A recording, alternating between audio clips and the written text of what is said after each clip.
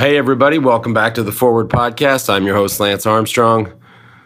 Like I say almost each and every week, any questions or comments, concerns, send me an email at theforwardpodcast@wedosport.com, WEDUsport.com. Let me know what's on your mind. Just spent a couple days in Iowa for one of my favorite times of the year, an event for those non-cycling fans or people that have never been. Big event there called RAGBRAI, RAGBRAI, which means the Register's Annual Great Bike Ride across Iowa. 30,000 people a day, a complete freak show on bikes. Like I said, literally one of my favorite times of the year, just to see so many people pedaling and such a cool vibe there with bad food, or good food, not so healthy food, but good food. Cold beer, good friends. We went with a great group of guys. My buddy Jimmy Johnson, Matt Kenseth, Ryan Dungey, Mike Closure, John Castamus, of course, Bolchka. It was a great trip. And so thanks to TJ and everybody out there and along the way for making us feel welcome. Cannot wait to get back. Hey, and then also too, another things, Stages podcast. I'm having kind of withdrawals from the Stages podcast and getting a lot of comments about where we take that next. Stay tuned. Could be some interesting things happening there. And then also too, we refilled, this is just crazy, but the We Do store with all the cool tees and hats and stuff, we restocked that. Unfortunately, it's sold out again. So to those of you who keep coming back, thank you for coming back. And if you missed it, I guess we'll restock it again at some point. But just keep checking in. Hey, and on that note, if you can, take a second and go sign up at wedosport.com, and we'll keep you updated on the latest offerings. To say that I'm a little excited about my guest this week would be a massive understatement. I grew up in Dallas, watched every Dallas Cowboys game I could. Was born at a time when we had the golden era of the Dallas Cowboys with Roger Staubach and Tony Dorsett and Drew Pearson and Ed Too Tall Jones and guys like that. And then we went through a lull, and then came just this magical run with my guests this week, Troy Aikman, Michael Irvin, Emmitt Smith, Ken Norton Jr., Daryl the Moose Johnston, Jay Novacek, you name it. It was a fun time and a fun ride, and it's been a frustrating couple decades. But ran into Troy in Aspen, Colorado, and he was gracious enough to come on. The guy is, by the way, too, I mean, you're going to listen to it, but just imagine this dude walked up to the front door. He was 6'5", 225, completely ripped. He was the gnarliest looking dude I've ever been around. And I was like, wow. Is that what it takes to be a quarterback in the NFL? But fascinating conversation. And again, Troy, thanks for coming on. Hope you guys enjoy. See you next week. And enjoy.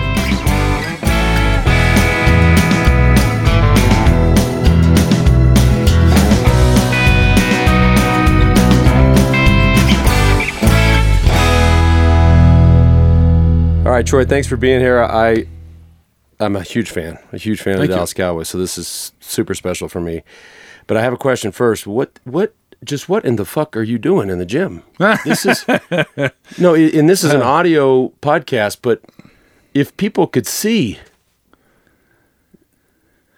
seriously. Yeah, I've always worked out, of course, and had to as a professional athlete. And then I would say that when I retired, I had it's a long way of getting to the answer, but I had back problems when I retired from football, right. And I was about 5 years into retirement and was not getting any relief. Yep. I was still having a lot of problems, and then I just happened to walk into this gym in Dallas and met a trainer, and I asked him if he could write some programs for me. I got tired of doing the same workouts, and by chance I met a really great trainer who understood the body and had me start to do some exercises, a lot of core work and things that really made a difference with my back.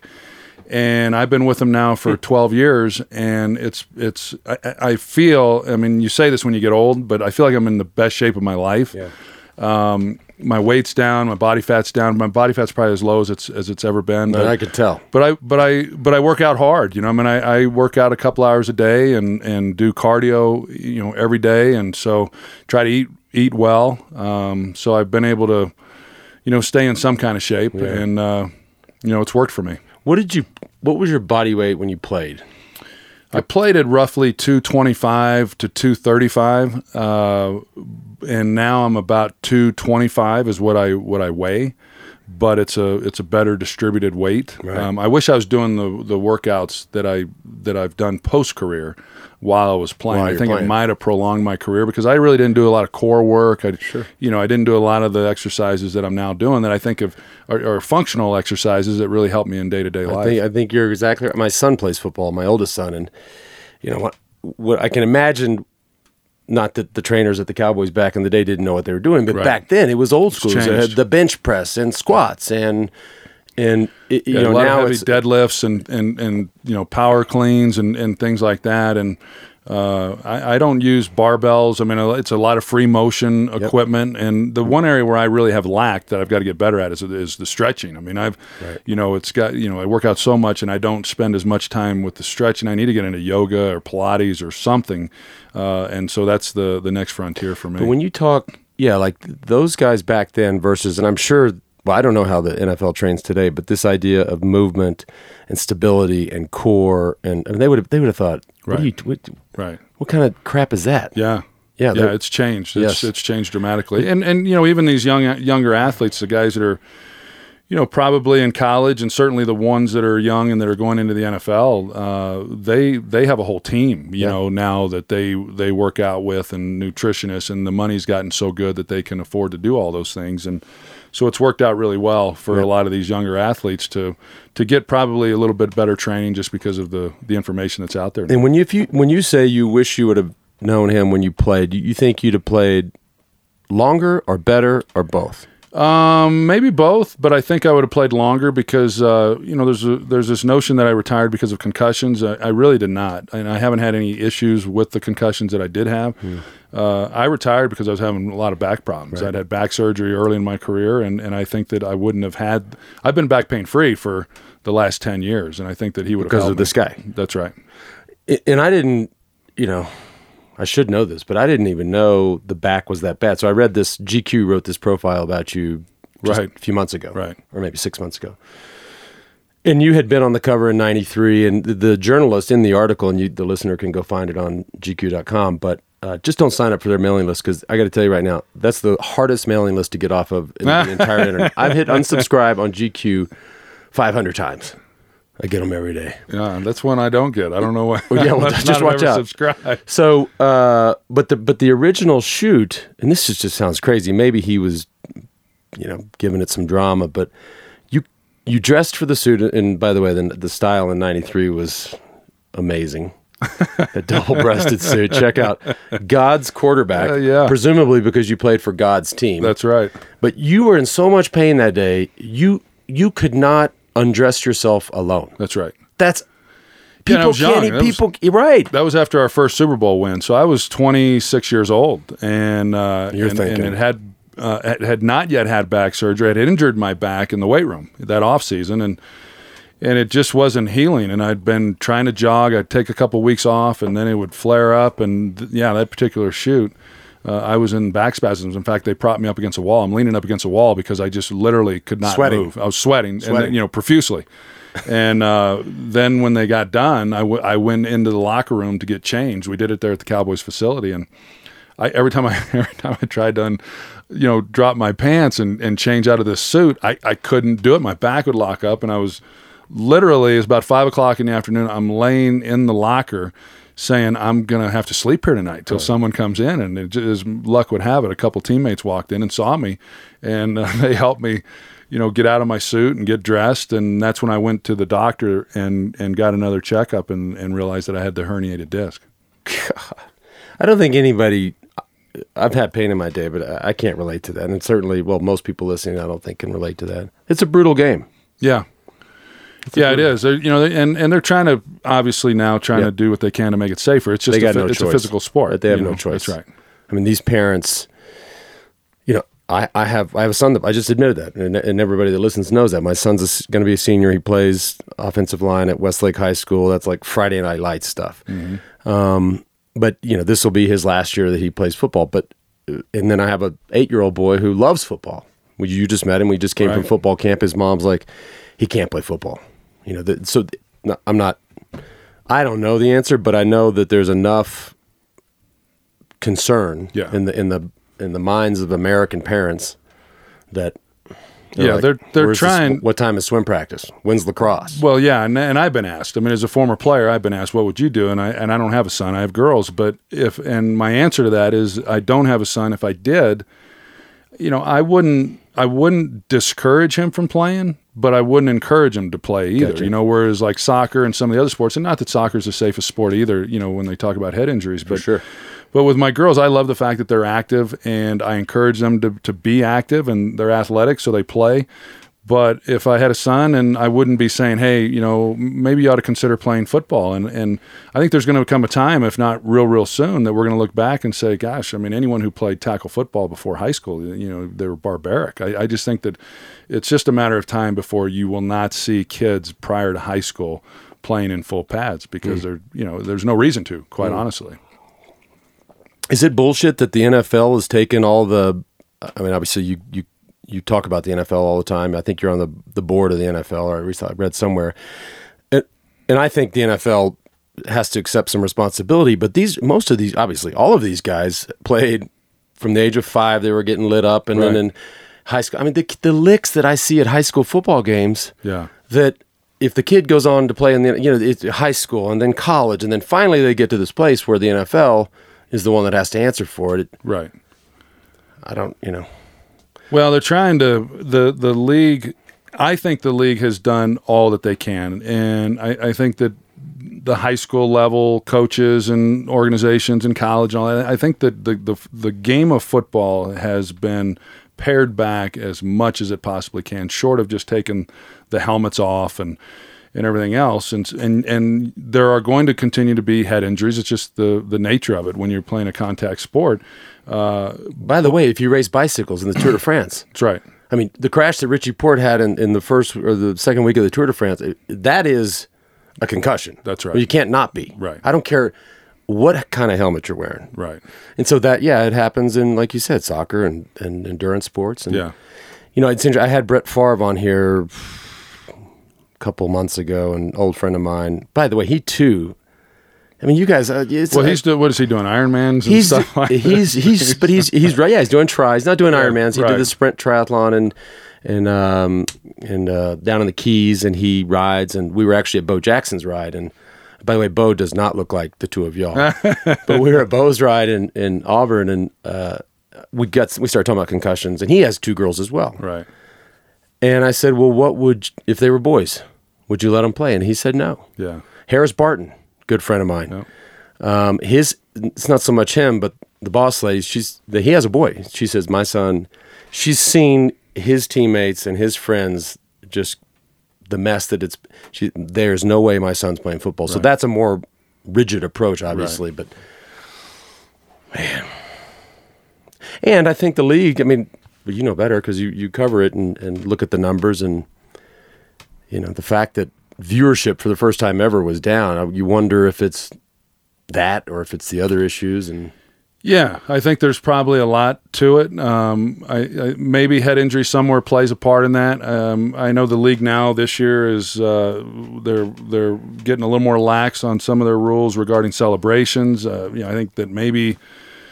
Maybe now they can celebrate. Now they can celebrate. Of course, it's a little looser, and they should. And I read a book years ago, and it was called America's Game, and it talked about some of the missteps by baseball that allowed football to surpass it in popularity.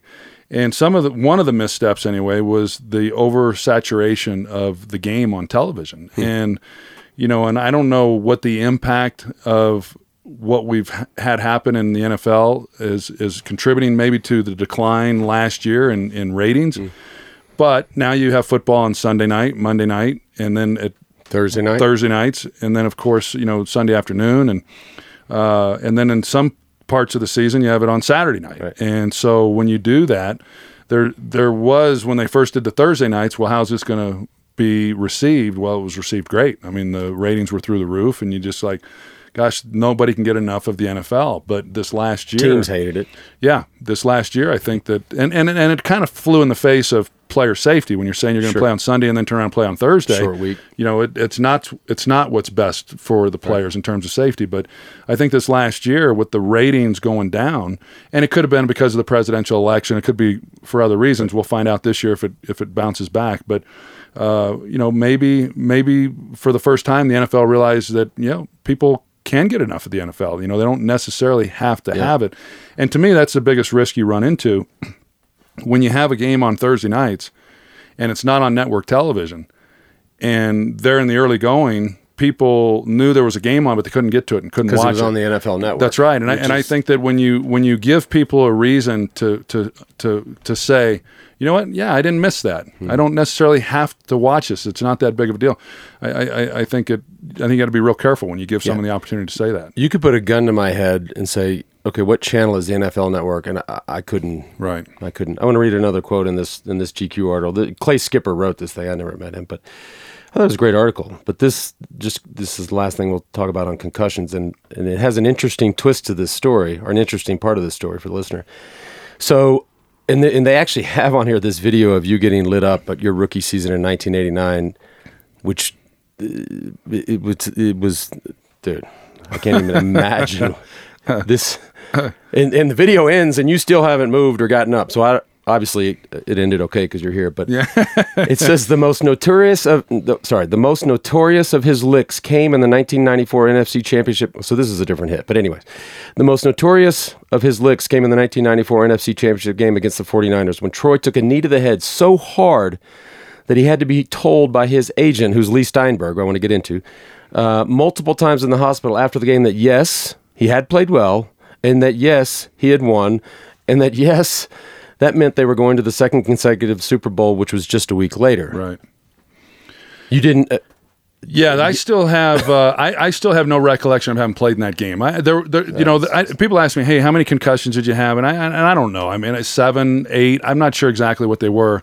And when I retired, when they were talking about concussions, Steve Young and I were the two poster boys for concussions. I mean, whenever the topic was brought up, it was me and Steve. And I said at the time, I said, I really feel whatever that number is, let's just say it's 7, that a good number. I probably got out, you know, in really good shape, because you can't tell me that guys who, Daryl Johnson, for instance, our fullback, you can't tell me he didn't have way more than 7 concussions doing, you know, he was a battering ram. He hit on every single play with his head, and these offensive linemen, and what's come out is basically that what I thought is true, especially these subconcussive hits by these offensive linemen, the repetitiveness of that's been proven to be far more dangerous than some of the blows that maybe I suffered. And of the ones that I had 2 serious ones. One was my rookie year that you alluded to. I was knocked out cold for probably 10 minutes. And then the other one was the championship game there, to where and it looked like just an innocuous hit. You know, I mean, I was going to the ground. It was a defensive lineman whose knee just happened to catch me. It didn't look vicious at all. Just random, bad luck. Just a random deal where if you get hit in the right spot. And, I spent the night in the hospital and still to this day have no memory of playing in that championship game. I got complete amnesia from it. But those were the 2 significant concussions that I had. And I'm thankful that, you know, I've gone and I've been tested. I do, when you hear about other guys who have played a long time and they're experiencing some of the things that they are. And I've talked to some former teammates. I won't mention who they are, but they've said, hey, they've experienced some things that concern them, and I have not. And I think that part of my job with Fox, when you have to recall names and stats and numbers and whatever it might be, whether that helps me or not in terms of staying sharp, I don't know. But what it does is it at least helps me realize that, okay, you're not slipping, and some of the things that, maybe could be a concern for others has not been for me. Yeah, Favre admits that he's starting to feel some, or have some, I don't want to say issues, but things that he's like, right, I should know this. Mm-hmm. I should remember this. Mm-hmm. And Bo Jackson, and he was also on the podcast. He's another old friend of mine, but he describes a lick he took at the old Olympic Stadium there, the Memorials, or the stadium in L.A., where he didn't know which end. He had to hold on to, I think it was Berline. Berline just said, hold him, just follow me. He had to hold on to his jersey just to get out. I mean, he'd have run out the concession stand. Wow. Yeah. Berline, that's the first time you mentioned his name on your podcast. Well, he was a teammate of mine. Berline was my backup. Great guy. So, well, and I might be getting it wrong. And if I did, that's what the beauty of this is. We're going to edit it. Yeah. But it was whoever it was the it probably was Steve. It was Raiders quarterback. Yeah. That's the guy that. And the one thing that got him, he kept asking him like, "What day is?" It's pretty funny. I should know this, but what day is payday? And Bo, you didn't know that. He didn't even know what day payday was. So they knew Bo got hit up hard. Yeah. Well, shit. How's Tony Romo going to do in the booth? I think he'll do great. I haven't said that. It's a big leap. It's a really big leap. I mean, for me, I was able to. First of all, I went over to Europe and did games in Europe 2 different years. Did a couple games each of those seasons, and then when I decided to retire and go into the booth, my first year I was in a 3-man booth on the number 2 crew. And then the number 1 booth opened up when Madden went to Monday Night Football, and Fox didn't want to replace Madden and Summerall with a 2-man team. They didn't want the comparisons. And so I spent another 3 years in a 3-man booth with Chris Collinsworth and Joe Buck. And I learned a lot from Chris. Chris had been in broadcasting a number of years prior to me, and got to spend 3 seasons with him and see how he prepares and how he goes about broadcasting. And, it's a bit unprecedented. I think Boomer Esiason went to the number 1 booth, but he was in a 3-man booth initially in the Monday Night crew. But he wasn't going alongside Jim Nantz. I mean, Jim Nantz is, for our generation, whether you're, love football or whether you love golf and watch the Masters and all the other, the majors. I mean, he's... Yeah, he's fucking Jim Nantz. Well, he is, and I think that in some ways that's helpful to Tony because Jim knows broadcasting and he'll be able to help him, and spend some time with him. Jim does a lot, as you said. I mean, Joe's been really helpful to me and was early in my broadcasting with him. He's a bit of a protege, and he was able to just say, hey, here's kind of how you do it. Here's the mechanics of it. Here's what listeners need to hear. So I think Tony will do well. What happens? It seems so quick, though. Well, it is quick, and it's quick in the sense that you're referring to it as, but it's also quick because you think when you get out of the game, whether it's a coach or as a player, that you're going to teach the fans, what the game of football really is all about. I know so much about this sport that I'm going to really teach these viewers and teach them what I know. The problem with today's game, it's even worse now than it was when I first got into this broadcasting, is the game has sped up so much. There's very little time in between plays. These teams are just snapping the ball. And so as the analyst, you got to talk in little 15-second sound bites, and you don't have time to break something down on a chalkboard, you know. And so that becomes the real challenge, is trying to make meaningful points and do it in a very short window of time. I would suck then. And just be spewing. It's hard. Nance would be like, "Oh, you got to stop talking." Yeah, and there's a lot going on. There is so much happening in the booth that when you're listening to something on the air at home, you don't realize, how fast-paced everything is up in the booth. And getting used to all that, it takes a little time. And the other thing that the real disadvantage that Tony's going to have is that he has 2 games a week to start the season off. I mean, he's going to be doing a game Thursday night, turn around and do a game on Sunday. It takes me a full week to get ready for 1 game, and to try to do 2 games when you're just learning really kind of the business. That'll be challenging. Yeah. And we'll talk about the prep, because a buddy of mine is good friends with Joe Buck, or not good friends, but buddies with him, and plays golf with him in Cabo. And I don't want to get into it just yet, but the stories Buck tells about you and your quote unquote preparation for these games. Yeah. I want to talk, because that to me is so fascinating. But just last thing on Romo, I mean, because and this for me personally is just part of the whole Cowboys story, which is just so frustrating. I can't take it. Every listener on this show knows I just cannot take it. When he retires, and we know the story and we can talk about the story, but he retires and then bam, immediately he's given this chair next to Jim Nantz and Phil Simms, who, you guys, people, you have fans and detractors and whatever, but But it just seems like they would have done some studies or some just known that, not studies, but some simulations to know that he can do it. Did they? You think right. I don't know that. Let's go call a game, turn down the volume, and you guys call it, and let's see if it's any good. Which is typically what happens. That's what generally happens before you get hired. Everyone that I know had done some body of work before they were hired, and maybe for Tony it didn't make sense. He was a bit of a hot commodity. There were some other people that were showing interest in him, and there was no reason for him to necessarily do that if he had suitors that were willing to pay, and so he was able to negotiate the best deal. And but yeah, I think it is interesting that they didn't do that. I think the one thing that I've learned about this business is there are those that you think are going to be good in television, and there's those who you don't think would ever be good in television, and it doesn't always translate. Right. I mean, there's some who I thought would be great that weren't. Yeah. People didn't think that I would be any good in television, and maybe I'm not, but I've still got a job, and so I'm still doing it.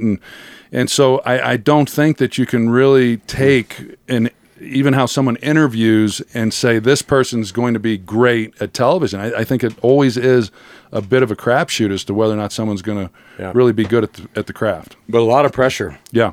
I mean, if I'm Tony Romo and that's game one, whatever. Yeah, because the difference in being the number one analyst and the number two analyst is a big difference in terms of how you're scrutinized, right? And what's expected, and I feel like as a part of the number two crew, my first year, that I was able to learn. I was able to make some mistakes. I was able to say some things that weren't necessarily, the right thing, and I didn't get hammered by it. Right. I mean, I think people understood that. Okay, hey. But when you're in the number one booth doing the number one game each week, I think the expectations are a lot higher. Chris Sims, the son of Phil Sims, said that, and this is just I follow Chris Sims because he played at University of Texas, right. and I followed the story because it was just seemed quick to me. But Sims alleged that Jim Nantz wanted a golfing buddy because Phil doesn't play golf, and so they're always on the road, and he wanted this. Chris Sims said. My dad basically said my dad got fired because he wanted a guy that sitting next to him that he could go play golf with every day. Well, I don't have any insight into that. No, of course not. But how about that? Phil's a good friend of mine. I've always thought a lot of him. It's my understanding that he really wasn't even told. I mean, he was on vacation, and then we just kind of heard that Romo just got the number one job, and. Phil's been their number one analyst for a long time, so I don't know that from afar as an outsider, it doesn't appear. The CBS has certainly their position on it, but it doesn't appear that it was handled as well as it could have been handled. Yeah. Right. Well, it's cutthroat business. That. Shit. But speaking of Phil Sims, is it true you hate the New York Giants? Did I hate the New York Giants? Yeah. No, I don't hate any team. My buddy, who I told him you were coming on today, and he says he basically, and he was kidding. He's like, "Oh fuck him, he hates the Giants." Yeah. Well, I got Cowboys fans. Giants fans, we're going to get into talking about it because this to me would be impossible. But Giants fans think that you're hard on them, right? Overly hard. Well, here's what happens, and look, the Packers fans, they think that we hate the Packers, and the Seahawks fans think we hate the Seahawks, and Eagles and Redskins and so forth. And I remember when I was playing, John Madden, who's a very close friend of mine, and he was when I was playing.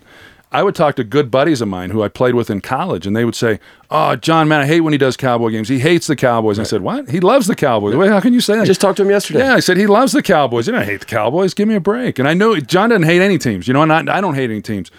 But Joe said it. Joe said it best. Joe said it best that fans always say they want you to be unbiased. They really don't. They want you to be biased, but they want you to be biased for their team. And so whenever you say anything that doesn't jive with the way their rooting interest, well, then especially if you're a former Cowboys quarterback, well, then you hate their team. I honestly don't hate any team.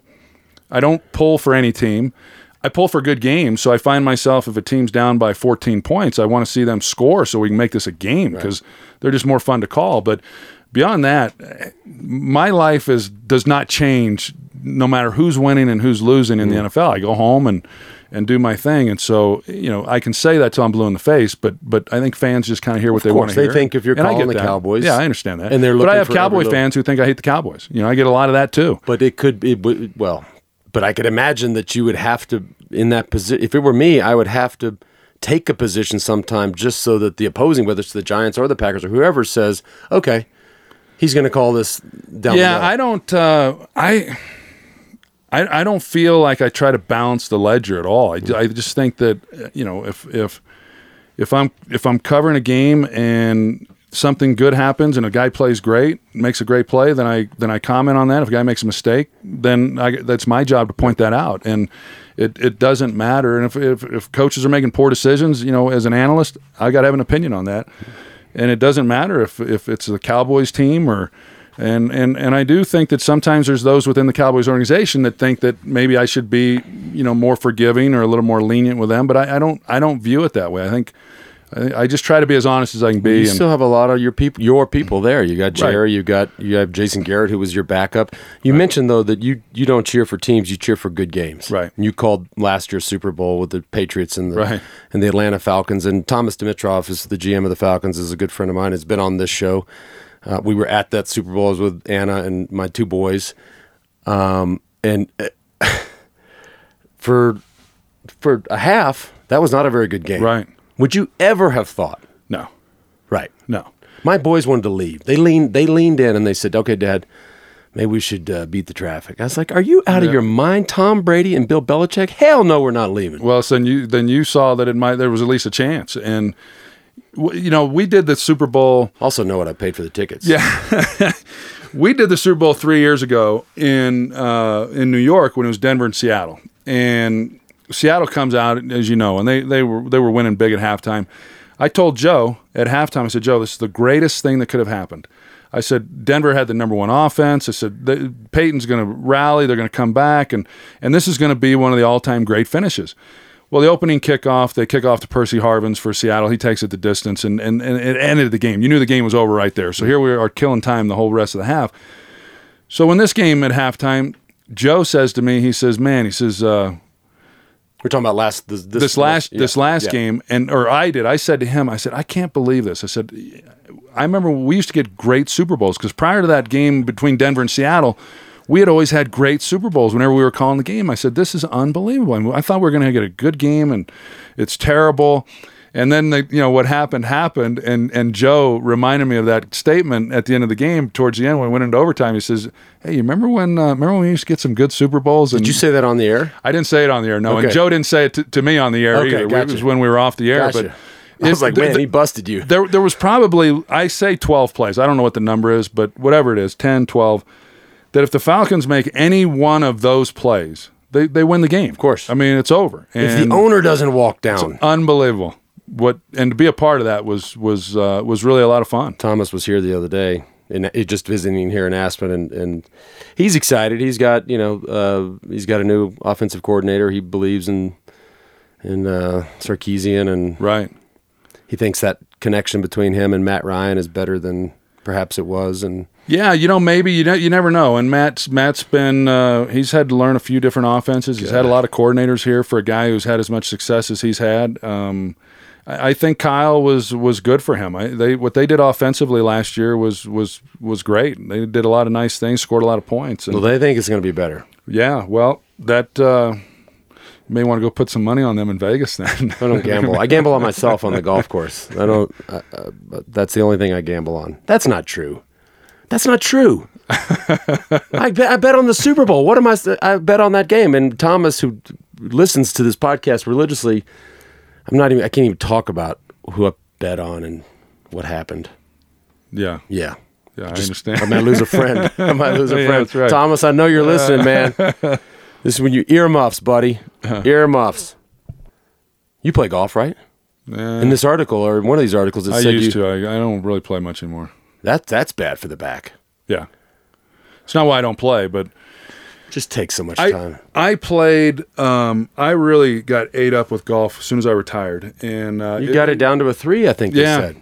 It just became my obsession to have something to wake up and try to get better at, and worked hard at it and had a lot of fun and really loved competing. And then with the kids, as they started to get older and start occupying more of my time, and now in the last 3-4 years, I'm averaging 4 rounds a year. I have not played 1 round since the season ended this summer, and have no interest in playing. I don't feel like I'm missing anything. And then when I do occasionally get out, I'm so bad that that's not fun. I can't compete, And so I don't know. I there's a tendency for me to think that maybe when my girls who are going into 9th and 10th grade, that when they graduate from high school and I have more time, that I'll play again. But I'm not so sure I will. I just really have not missed playing. They got boyfriends?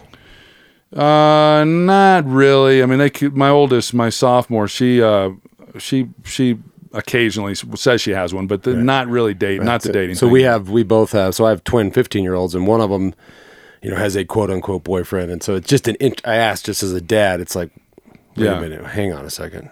Yeah. Yeah, I don't know. It's a little weird. Yeah. And are your daughters constantly on the phone, staring at their device? Yeah, pretty much. God. Pretty much. Okay. Good. Yeah. I mean, not good, but good. At the dinner table and when we're in restaurants and so, no, that's right. You're doing okay. But there's certain rules that I have as far as when they can be on them and all that, or when they cannot be on them, better said. But, I'm on mine a lot too. It's one of those deals, and I just know the times are different, and so I try to keep that in perspective and understand it's just part of the world we're in right now. Well, your fiance, she can check you on that. Anna's always like, what are you doing on your phone? Yeah. And not like in a weird way, but like, what could you possibly be doing right now that's so important? Yeah. I don't know. I'm just checking the scores. Just checking the golf scores from the Open. I mean, honey, we're all good here. I'm not sexting. Mm-hmm. Promise. Just looking at a little, the leaderboard. Let's talk about the Dallas Cowboys. Okay. And if I start sweating and jumping up and down and getting really pissed off, it's just gonna happen. Okay. Because I grew up in Dallas and grew up a Cowboys fan, but I went through this, as growing up as a kid, it was Tom Landry and Roger Staubach and Drew Pearson and Tony Dorsett and Ed Too Tall Jones. And then we went through a lull, which every team does. Right.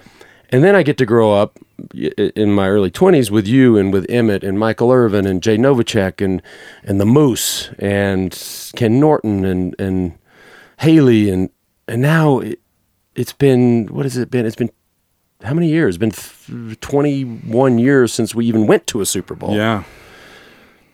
So I'm not asking any questions right now. I'm just saying this is a real problem for me. And let's talk about Jerry Jones. Okay. Because the thing to me, it seems to me that Jerry's the GM, and it's his team. Jerry could be the quarterback if he wanted to. That's right. He could. Yeah. And so hats off to him. But should he be the GM? I mean, shouldn't he? Or is he not really the GM? Yeah, I think that... Because when the Cowboys suck, people get mad at Jerry. Sure. Or Romo to an extent. And I think that that's fair. I mean, I don't think Jerry would say that that's unfair. I think that that's part of it. He is the GM, and as the owner, I mean, every owner ultimately is the ultimate decision maker, and he is all of that. And then as a general manager, he has the ability to make final say on personnel. But there's a guy named Will McClay who, in my opinion, basically serves in the role that a general manager would. He's just not titled that. Gotcha. General managers. It's not Stephen Jones. At the other teams are not doing stadium deals. They're not selling sponsorships. They're not selling suites. They're not showing up in meetings, or cutting ribbons, because somebody just is leased out of space at the Star, up there in Frisco. There's a lot going on in Jerry's world, and so there's not enough hours in a day for him then to also fulfill all the responsibilities and duties that a typical general manager would have. So there's a lot of help that's involved there, but I think that with that is why some fans get frustrated. Yeah, that I don't understand the whole dynamic as far as who's all doing what, but there's no question that if Jerry's titled the general manager, he's not flying to these small towns during the week and looking at these players, right, and putting together his draft board and all that. I mean, that's just not happening. Yeah. Yeah. And this, it's all right. I'm softening on Jerry. I mean, obviously last season was a special season for a frustrated Cowboys fan, but it also kind of seemed, I wouldn't be surprised if we had another tough season. It right. just, you never know. No, you don't. You don't know. You don't know, and we don't know how Dak's going to play. We don't know Ezekiel Elliott's, what his situation is. I want to talk about these young kids. And even with all that, you just don't, from one year to the next, outside of the Patriots and Packers and Seahawks, it just seems like you just kind of sit there and say, well, no team really knows what they're going to be from one season to the next. Well, I think that's as a old school Cowboys fan, that's the frustrating thing. You see a Patriot, they're always good. Like They don't have these years 20 years where they're just terrible. Right. What they've done is pretty incredible. And I say this out of love, and Anna and all my friends, for years I couldn't even watch a Cowboys game. But I'm coming around. I worry about and growing up in Dallas and seeing, and the stories are legendary of what a Dallas. Maybe policing is different today, but what historically a Dallas Cowboy could get away with in that town was, they kind of just did what they wanted. But I don't think so. If Ezekiel Elliott thinks that it's still that way, I don't think it's still that way. No, for a whole lot of different reasons. Yeah, and I think that look, I think the guy, what little dealings I've had with him, I don't think he's. I'm careful in how I say this, but I don't think he's necessarily a bad guy. But I also don't buy into, well, he's 21 years old or he's 22 years old or however old he is or any other player in the NFL. That's old enough to know right from wrong and how to act. I at 22, I knew. I'm not saying I always did the right thing, but I knew what was right and I knew how I was supposed to act. So you can't put it off on youth. And he's coming from a big program at Ohio State where there was a lot of attention and a lot of focus on him there. This isn't new territory. He's not a small school guy who all of a sudden is with the Dallas Cowboys and he's just not accustomed to that kind of attention. And it's a different time. There's no question that if cell phones and cameras and all that were around when I was a rookie, it would have curtailed some of the fun that me and my buddies were able to have, but you have to adjust to the times. And so far, at least, it doesn't seem he's been able to do that. I say this all the time. I use three people as an example. If they lived in the era that we live in today with cell phones and constant coverage of good things you do and bad things you do. So I say Michael Jordan, Frank Sinatra, and JFK. If they lived today, right, they would be destroyed. Yeah. We as a society and the machine that this obsession with sensationals, they would be destroyed. So these kids, they got to know that. Right. Yeah, you just got to know that anything you do is probably going to be captured on video and then social media and posted and pretty soon we'll watch it live. Yeah. Like here, it's only going to. I've said many times, whatever we think of what's going on now, I think in 10 years, 5 years, maybe even less than that, we're going to look back and say, gosh, these were benign times. Facebook, what? Facebook was nothing. Instagram? Yeah. Please, give me a break. Remember the good old days? Snapchat? There's going to be something we're going to say, are you kidding me? Yeah. It's only going to get amped up. Some dickhead kid is sending some cockshot to your daughter or something. You're like, well, those were the good old days. Yeah, maybe not. No, that's not the good old days. Yeah. That's now. How good a man was Tom Landry? Was he as good a man as we all think? Or I think so. Yeah. Because there are some that say he was also. Yeah, some of his former players would say that, and I never had the opportunity to play for Coach Landry. He left right as I was coming in, but I was around him a little bit, I think he represented everything that people thought he stood for, and obviously was an icon for the Dallas Cowboys, and something we'll never see again. Someone coaching a team for as long as what he did, and what he meant to that organization. Yeah. Yeah, growing up with the Staubachs and the Dorsetts, he was such a that, and unfortunately he had cancer. And how about Jimmy Johnson? How about him?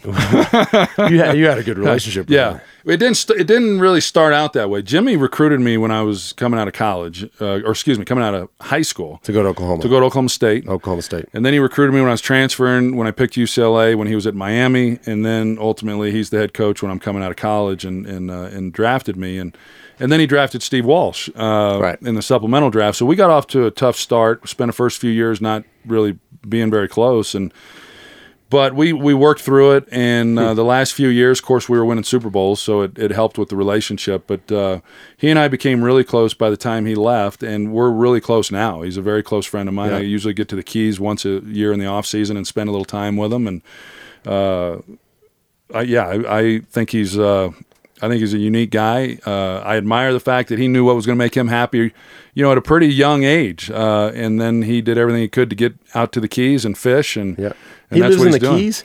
Lives in Isla Morada, and he lives right on the water. Sure. Yeah. He fishes just about every morning, and then he does the football. The NFL on Fox on Sundays during the football season. But I think he can't be impartial when it comes to the Dallas Cowboys.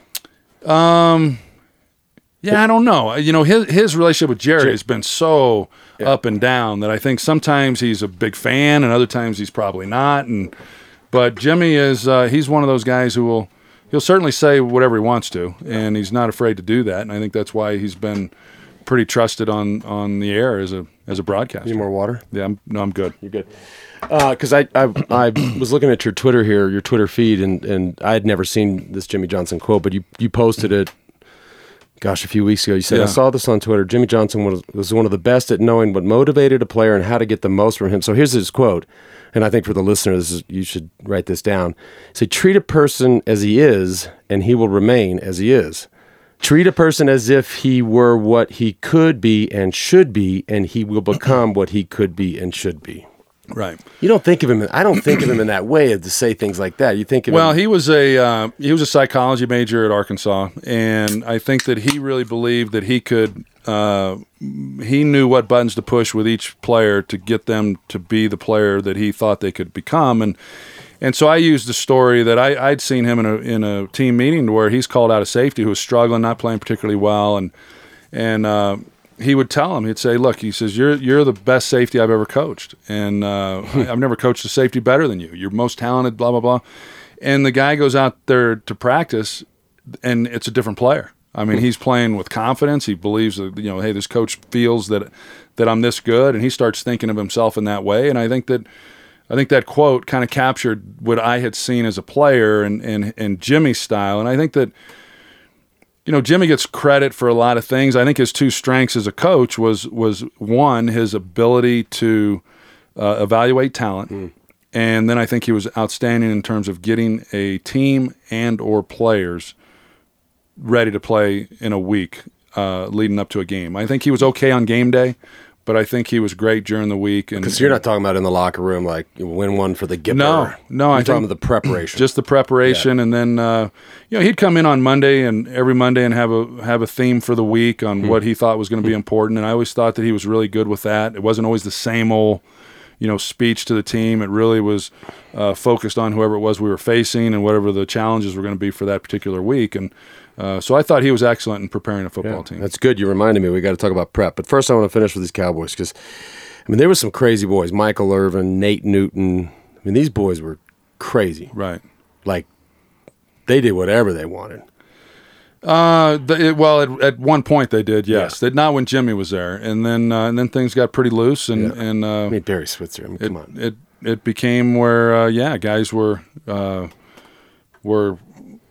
partaking in some extracurricular activities, and it came back and bit us, and we weren't the team that we had been, and didn't play at the level that we should have.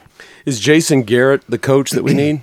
And he's a buddy. I'm sure he's a buddy of yours. Although he did, I read that he called you out last season. He said something like, "Oh, Dak, he's playing like Troy in his 8th year or something." And Joe Buck asked you, did he just call you out?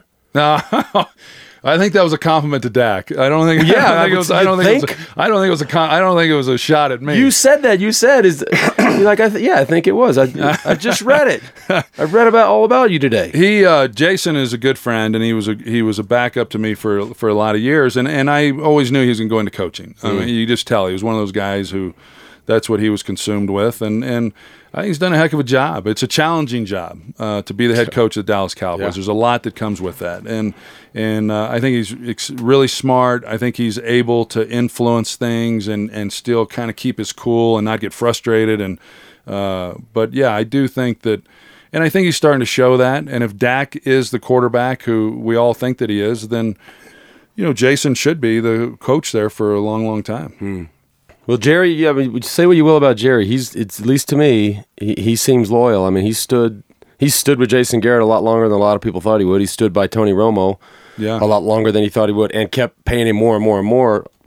Much more than we ever thought he would. So I'll give him that. Let's finish up and talk about the prep, because it's to me and I've had to this summer, and this will air after the tour, but so this summer I did a Tour de France podcast every day, and I had not followed the sport for years, and so I had to go back and learn the players, what their strengths were, what their weaknesses were. I had to call current guys and say, okay, this Czechoslovakian guy, what's his deal? Right. Or this team, they used to suck. Do they still suck? I didn't know, so I had to literally do homework. Yeah.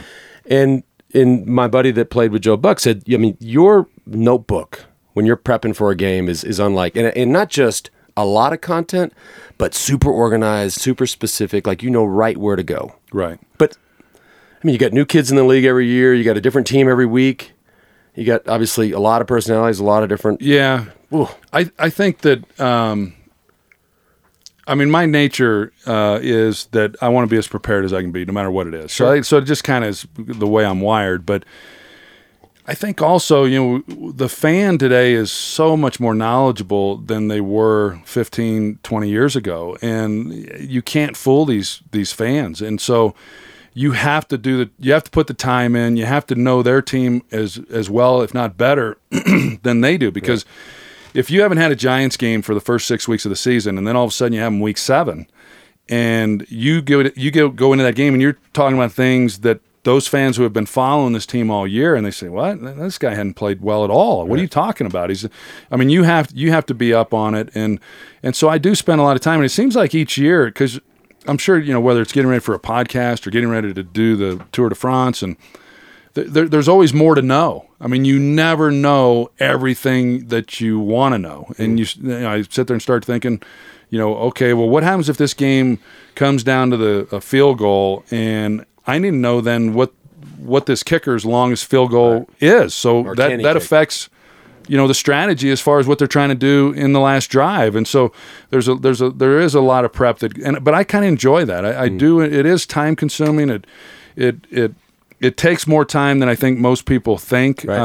I think most people think you generally just show up and you do the game because of what you know, and you're pretty much free during the week. That's not true, but I do enjoy the prep and getting ready for each homework. broadcast. That's your homework. It's like an open book test, And then when you go into the booth, you got all your notes and everything in front of you, and then you just let it rip. And then the stats. Before I get to stats, you mentioned that these fans know the game better than they ever have. Right. And I don't know why, because I don't play this, but this fantasy football craze, is it because of fantasy football, or why? I know fantasy football has probably been one of the things that's made our sport as popular as it is. There's people who really probably wouldn't. My daughters got into a fantasy league that I put together with the family a couple years ago, and then they were watching, NFL. And the fact that the Dallas, every sports section in America now has a section or a page dedicated to fantasy football. Yeah, it's a huge deal. I've played in some leagues. I'm not, I haven't done well. I'm not really into my lineup, or sometimes I've got 4 players that aren't even. They've got buys that week and they're starting in my lineup, and so I'm not a real good GM of the fantasy stuff, but it is amazing. My fiance's kids, 2 boys, I listen to them, and the amount of time that they put in getting ready for the draft. My draft, when I am in a league, I put it on auto draft. I let the computer pick my team, but it's a huge deal, and I think that has created more interest and is one of the reasons. Yep. I think the other thing is there's just so much information that's so accessible that even if you're not a fantasy player, if you just like a particular team, you go on the website and you're getting great information, and there's these people who are just focused on those teams that are writing about them, and so I think that's just the exposure is why these fans know. So the moral of the story for you folks listening at home that play fantasy football, if you select auto draft, you will lose. You will lose. You're going to get smoked. You're going to get killed. Number 8, that's it. Don't auto draft. Don't do it. Yeah. God. How important, and when you, I know you do your research, but during the game, there's always these stats. There hasn't been 32 first downs since 1960s. Right. There's got to be some little nerd over there that right. has all that right. and he hands you a piece of paper and. Yeah, you don't. I don't. No, right. Joe doesn't. We've got. We do have statisticians that come up with a lot of that information. A lot of it is presented on Saturday night. We have a meeting and they roll graphics, and there's some of those types of things that are in that package, and then there's things that happen during a game that they'll throw into Joe's ear and let him know. But I don't know. I think, and I'm guilty of it sometimes. I just don't. I think we're in a world where it's just too much stats. I mean, I look at some of this stuff and I just think, what's the context? I just don't know that people really care. And so I try, and it's hard. It's hard when you're trying to say why a player's great. It's hard not to use numbers because that's kind of the fallback position. But I try not to get into numbers too much because when I go back and listen to my broadcasts, I think that stats just go right over people's heads. I don't think they really pay much attention to it. I don't think it carries much depth to the analysis. So you go back and grade your stuff. Yeah, I fly home and I get a DVD of the game when I now it's a memory stick, but they give it to me when I'm leaving the stadium. I pop it in my computer and I watch the game and it's good. Because no one in this business, even though we're in the communication business, nobody really tells us. Yeah. No one tells you if you're doing the job well or not until they're firing you. They just tell you it wasn't good enough. Yeah. But like Phil Simms. Yeah, that's how's your vacation going, Phil? Well, I don't know. I just read I got fired, so not too good. Yeah, you just got to you try to self-evaluate and figure it out for yourself. Yeah. All right. Last question. Why in the hell can I not find a video of your Hall of Fame speech induction? It's a good question. It is nowhere. I've tried finding it as well It's because not, my fiance she didn't see it, and so I've tried to get it, and I thought, well, gosh, everything's online, and I haven't been able to. It is not. You type in Troy Aikman in Hall of Fame speech. Michael Irvin pops up. Yeah. And I'm like, oh, cool. Irvin's going to introduce him. And then you fast forward, I'm like 20 minutes in. I'm like, what kind of introduction is this? Yeah, I don't know what happened. What do you mean? I mean, how can you not? Usually what happens is it's a conspiracy because, then you do something dumb, say something dumb on a broadcast and it's everywhere. Right. You do something you think was halfway decent and you can't find the damn thing. Yeah. So. I'm going to look into that, though. Because when I did Favre, I watched his speech, which was amazing. And I'm like, I wanted to watch it. The text of it is on the Hall of Fame site. Okay. So North Turner, the introduction, right. And then you can read it. But that's not like watching it. Right. Yeah. Thanks, Troy. You got it, my man. Thank you.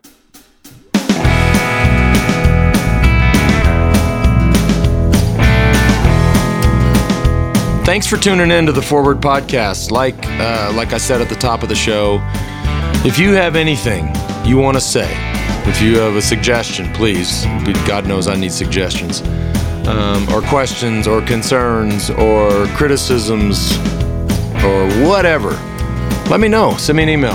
Send it to theforwardpodcast@wedosport.com. I know it's long. I know it's a little confusing. theforwardpodcast@wedo, WEDU, sport, singular.com. theforwardpodcast@wedosport.com.